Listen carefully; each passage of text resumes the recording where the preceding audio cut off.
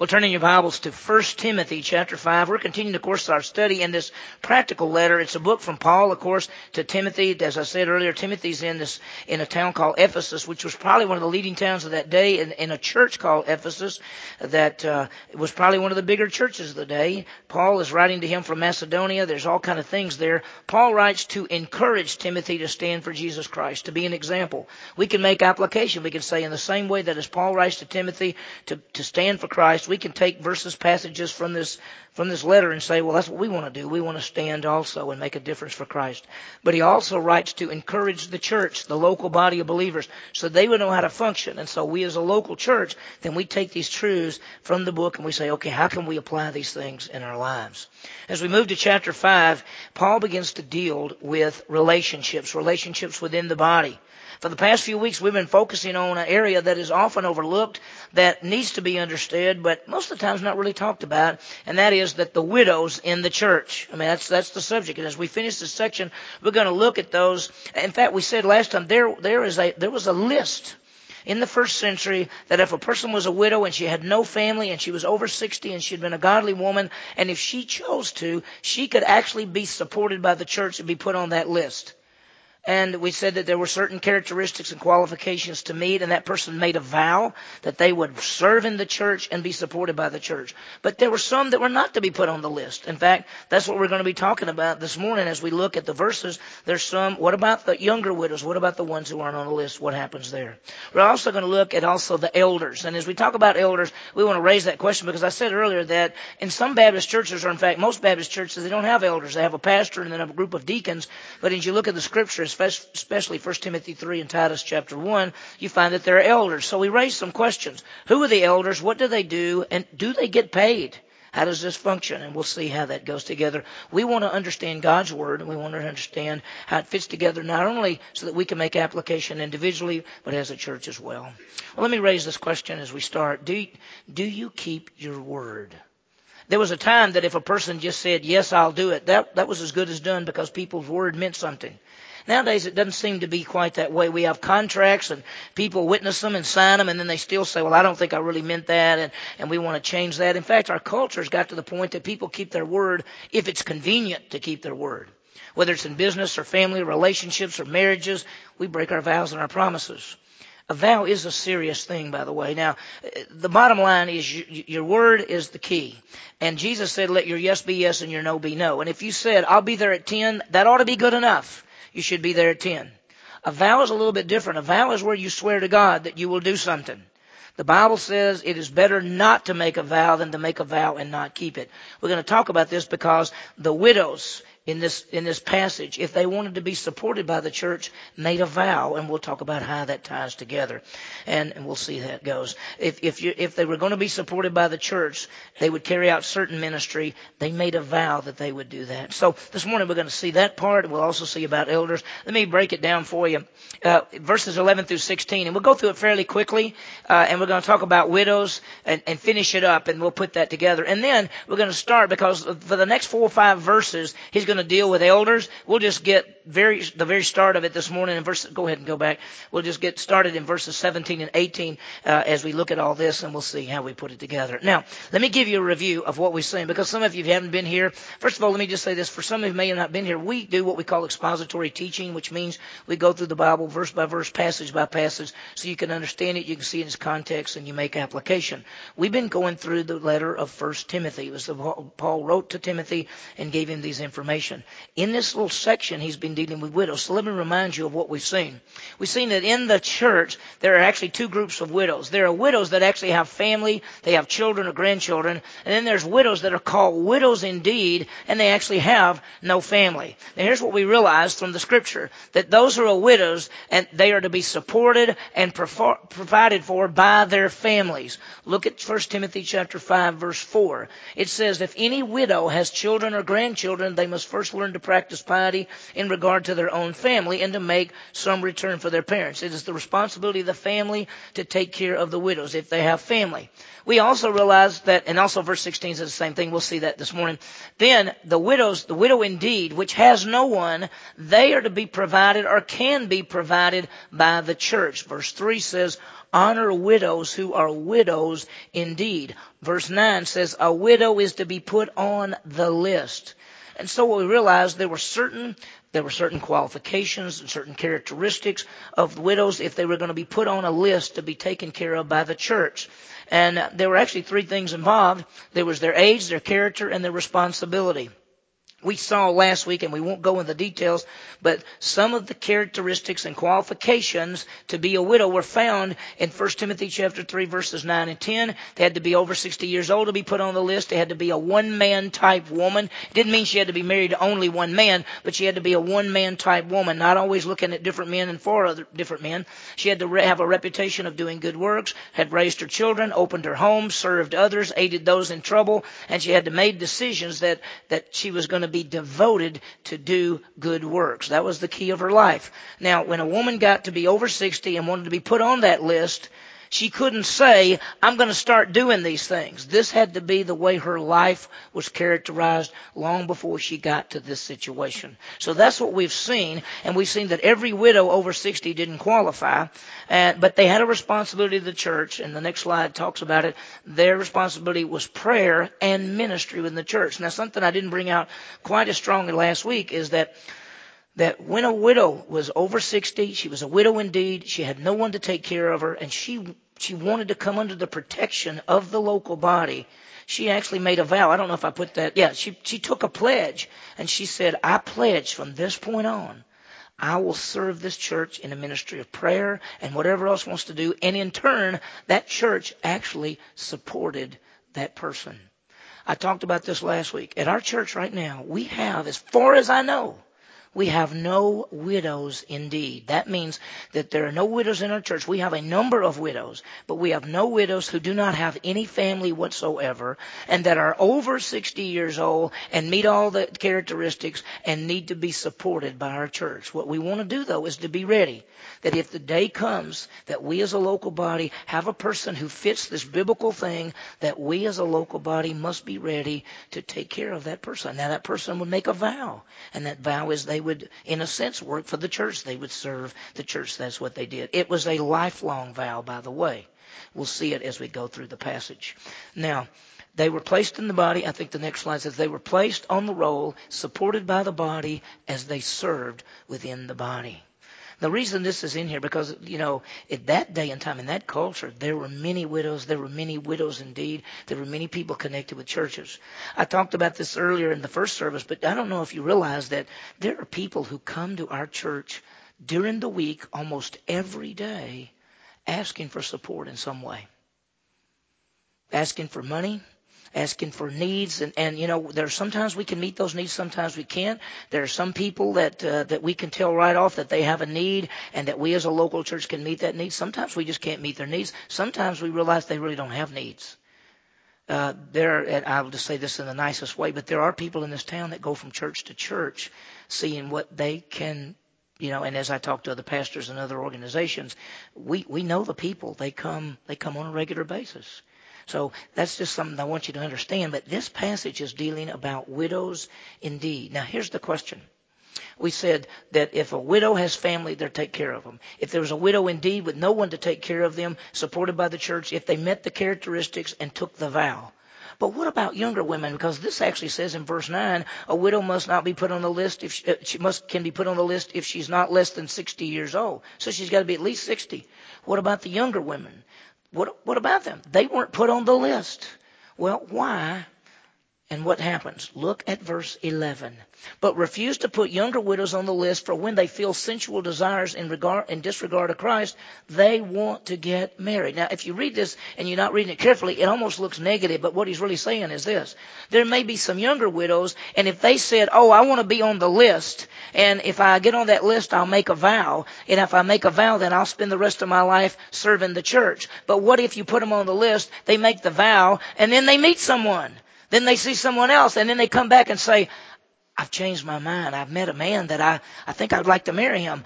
But I made a vow to the church. I want you to understand that in the Bible, a vow is not a thing like, oh, it doesn't matter. You said it, but it doesn't matter whether you ever do it or not. A vow's a vow. A vow's pretty strong. He's saying don't put the younger widows on the list, because what may happen is they would make a vow and then they'd meet somebody they'd want to marry and then they'd want to get out of their vow. He says you're not supposed to do that. So here's what he says. Look at verse 11. But refuse to put younger widows on the list for when they feel sensual desire, meaning they have a desire to get married. And it says in disregard of Christ, meaning in their vow, they want to get married, thus incurring condemnation because they have set aside their previous pledge. I mean, that's the bottom line. And notice this slide. The younger one will later desire to be released from their pledge and marry again. That's what they want to do. And there's nothing wrong with that, but you can't make a vow that you're going to vow that I will serve in that body and you support me for the rest of my life and then go against the vow. That's why verse 12 is so strong. It says, incurring condemnation because they've set aside their previous pledge. Now, when it says condemnation, it doesn't mean lose salvation or anything like that. You can't lose your salvation. It's talking about discipline. And you can't tell from the passage whether he means that the Heavenly Father will discipline his children when they go against their vow, or he may even be talking about the church had some discipline in there for this situation. So bottom line, he's saying, listen, for the younger women, don't put them on the list, because there's probably going to come a time when they want to remarry. And then he says something, it's really strong, it's really hard, and here's what he says in verse 13. At the same time, they learn to be idle, and they go around from house to house, and not merely idle, but also gossips and busybodies, talking about things not proper to mention. He says when the younger widows have all this time on their hand, suddenly, instead of being fruitful and maybe spending time in prayer, they're younger. They've got more energy. They want to do other things, and it says they end up going around from house to house. He says they end up possibly, and he uses two strong words. He uses the word gossip and busybody. The word gossip means foolish words, and the word busybody means attention to unimportant things. And he's basically saying they get their time on other things instead of prayer. They need not to be on the list, is what he's saying. Now, I want to stop for just a second, because those words are strong. Gossips, busybodies, those are very strong words. And the bottom line is this, and we need to think about it, and it deals with our language, and it deals with our tongues. We have to realize that we have to be careful what we say, and realize how strong what comes out of our mouths is. We want to be the kind of people that are building up people, not tearing down people. The truth is we must watch our tongue. There's one of the Proverbs that says this, there are 7 things that God hates. If you didn't know the proverb, and if you said, why don't you write down what you think the 7 things that God hates are? You'd probably say, well, murder. He hates murder. Homosexuality, stealing, divorce. I mean, you could start listing things. Guess what? 5 of the 7 things on that list all deal with the tongue. Murder's not on that list, by the way. I'm not saying he does. I'm not saying he likes murder, okay? I'm just saying it's not on that list, okay? He's saying this is how important your words are. Proverbs 21:23 says, guard your tongue so that you may guard your soul. Psalm 39, David says, I will guard my ways that I will not sin with my tongue. It's so easy to say things and you can't ever get it back. That's one of the things about words. When you say it to somebody, you can't get it back. It's already out there. William Murray said this. He said, if we would keep your lips from slips, 5 things observe with care. To whom you speak, of whom you speak, and how, and when, and where. Be careful what you say. Well, if he says, don't put the younger women on the list, what's the plan for the younger women? Here's the plan. Get married, bear children, keep house. That's what he says. Notice, therefore, verse 14, I want younger widows to marry, bear children, keep house, and give the enemy no occasion for reproach. He says, listen, here's what they should do. Because they're too young to make the rest of their lives a vow to stay in the church and have a ministry of prayer and other service. They're too young. So he says, go ahead and get married and bear children. Take care of the home. That's the bottom line. When I do studies, my premarital counseling, I always go to Titus chapter 2, and it says for the wives to love their husband, to love their children, to be pure, and be taking care of the home. Now, by the way, let me say this. When this passage talks about taking care of the home, that does not mean a woman cannot work outside the home if she chooses so, and if her husband and her together decide that. I've taught this many times. When you teach through 1 Timothy and you teach through Titus and you teach through Ephesians and you talk about the roles of husbands and wives, sometimes that issue comes up about who takes care of the home and those kind of things. The Bible always talks about that the woman is the one. She's the heart of the home, by the way. And have you ever seen where a guy lives by himself? You know exactly what I'm talking about. You see where a woman lives, it's totally different. She's the heart of the home. He's the provider, protector. She's the heart. That doesn't mean she can't work outside the home if she chooses to and her family chooses to. I always want to say that because sometimes when I've taught that, I remember it's been about 15 years ago, I taught those roles, and I said, oh, by the way, now, be careful. I'm not saying a woman can't work outside the home. I'm saying this, this, and this. And I said, so please don't say that. The next day, I got 2 phone calls. Somebody said, I heard you taught that women can't work outside the home. I said, no, I did not. So I'm not saying they can't work outside the home. Is that okay? We got it? So, but in this passage, what do they do? He says, what I want them to do is to get married, bear children, take care of the home, give the enemy no occasion for reproach.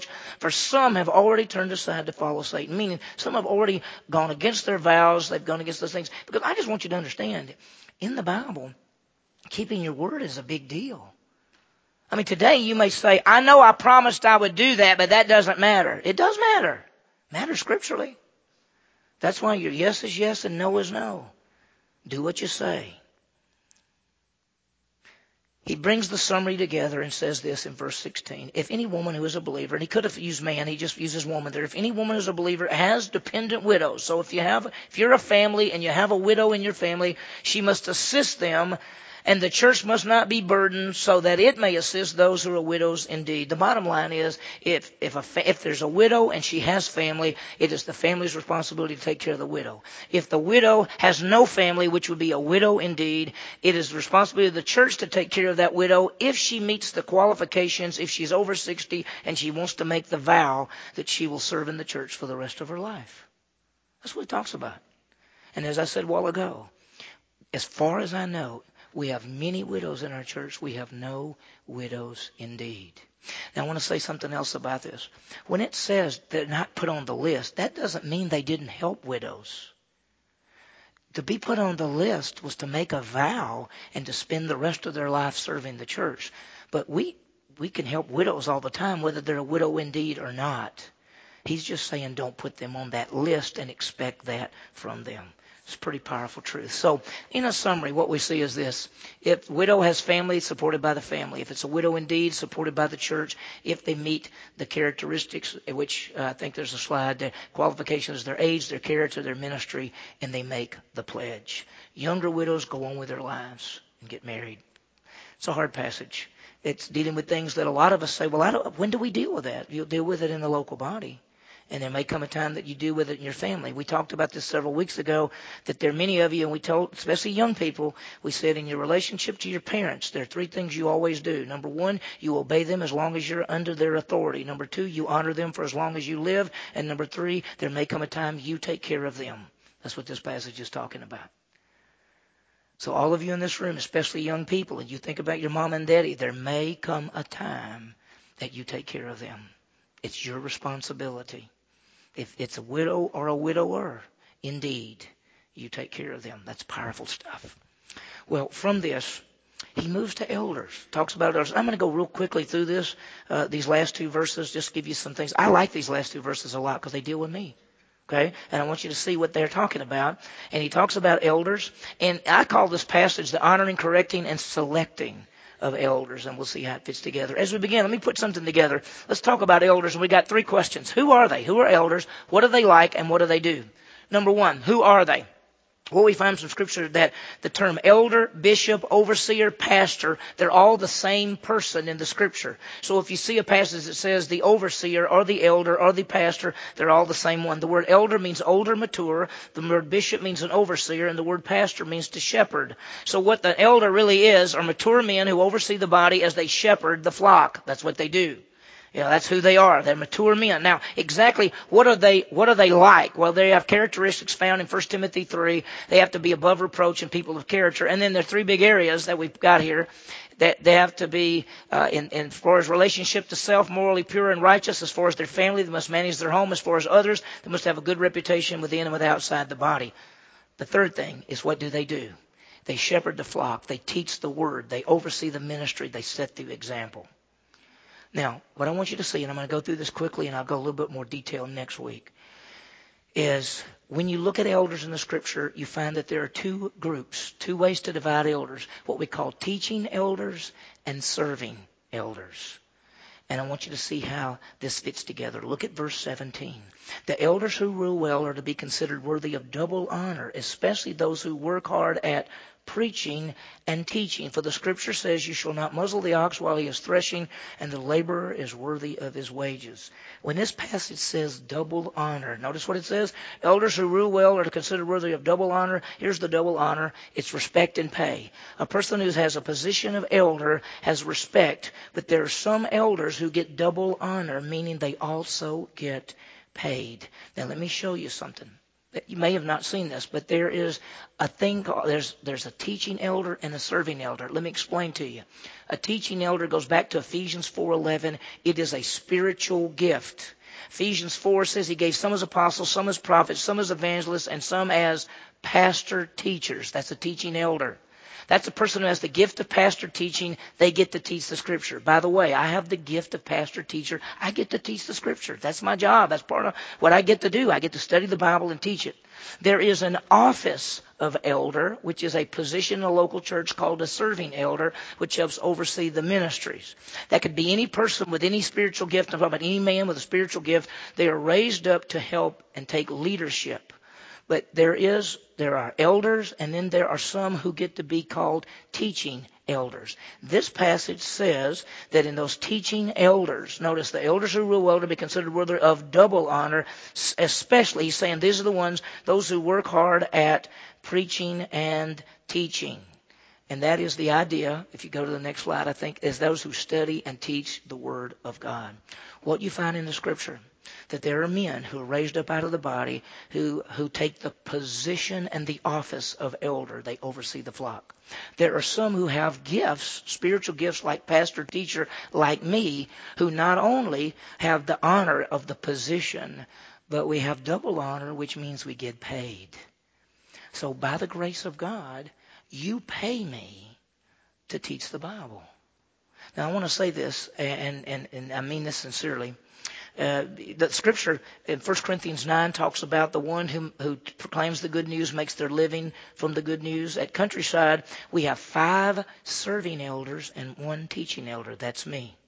It tells me, the Bible tells me as the teaching elder to preach the word in season, out of season, reprove, rebuke, exhort with great patience and instruction. That's 2 Timothy chapter 2, verse 4. This passage says we're to pay those people. Notice verse 18.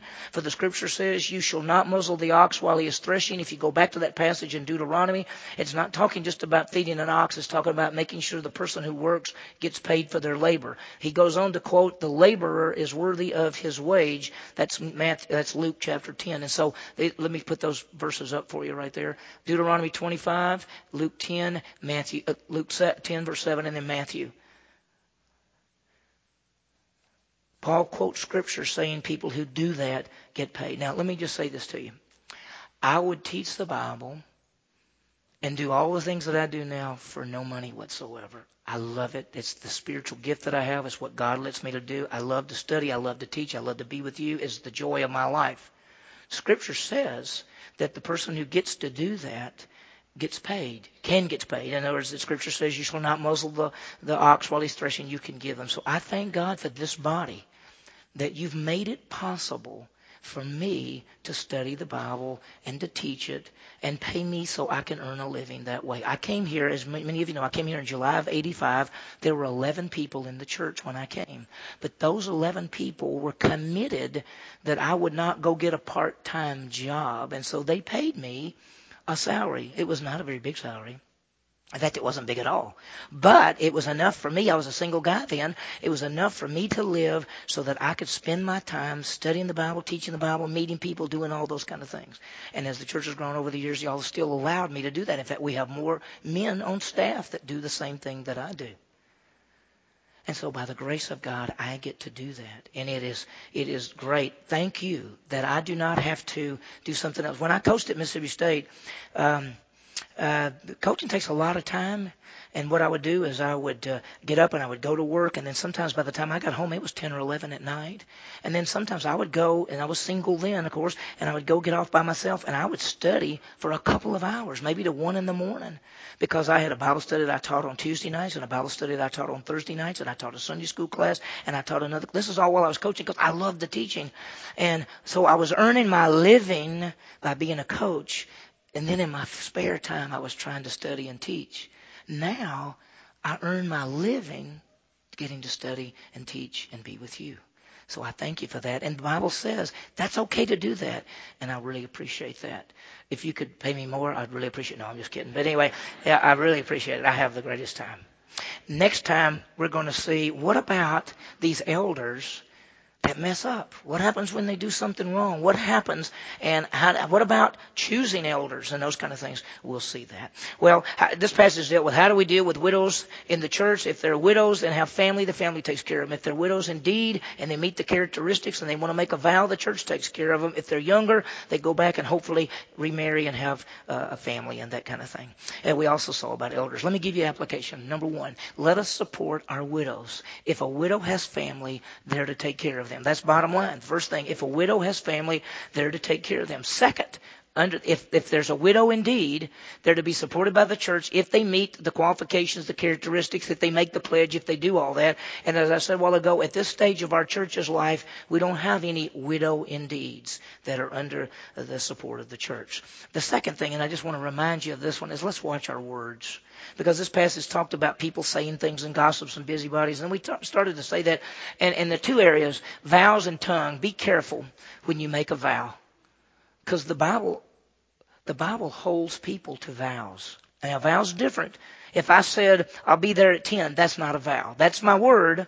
And I should keep my word. And my yes should be yes and my no should be no. But a vow is where I say, I swear to God that I'll do that. And a lot of people stand up in front of a whole bunch of people and they vow before God that they will be together for the rest of their lives. And then sometimes they don't look at those as very strong.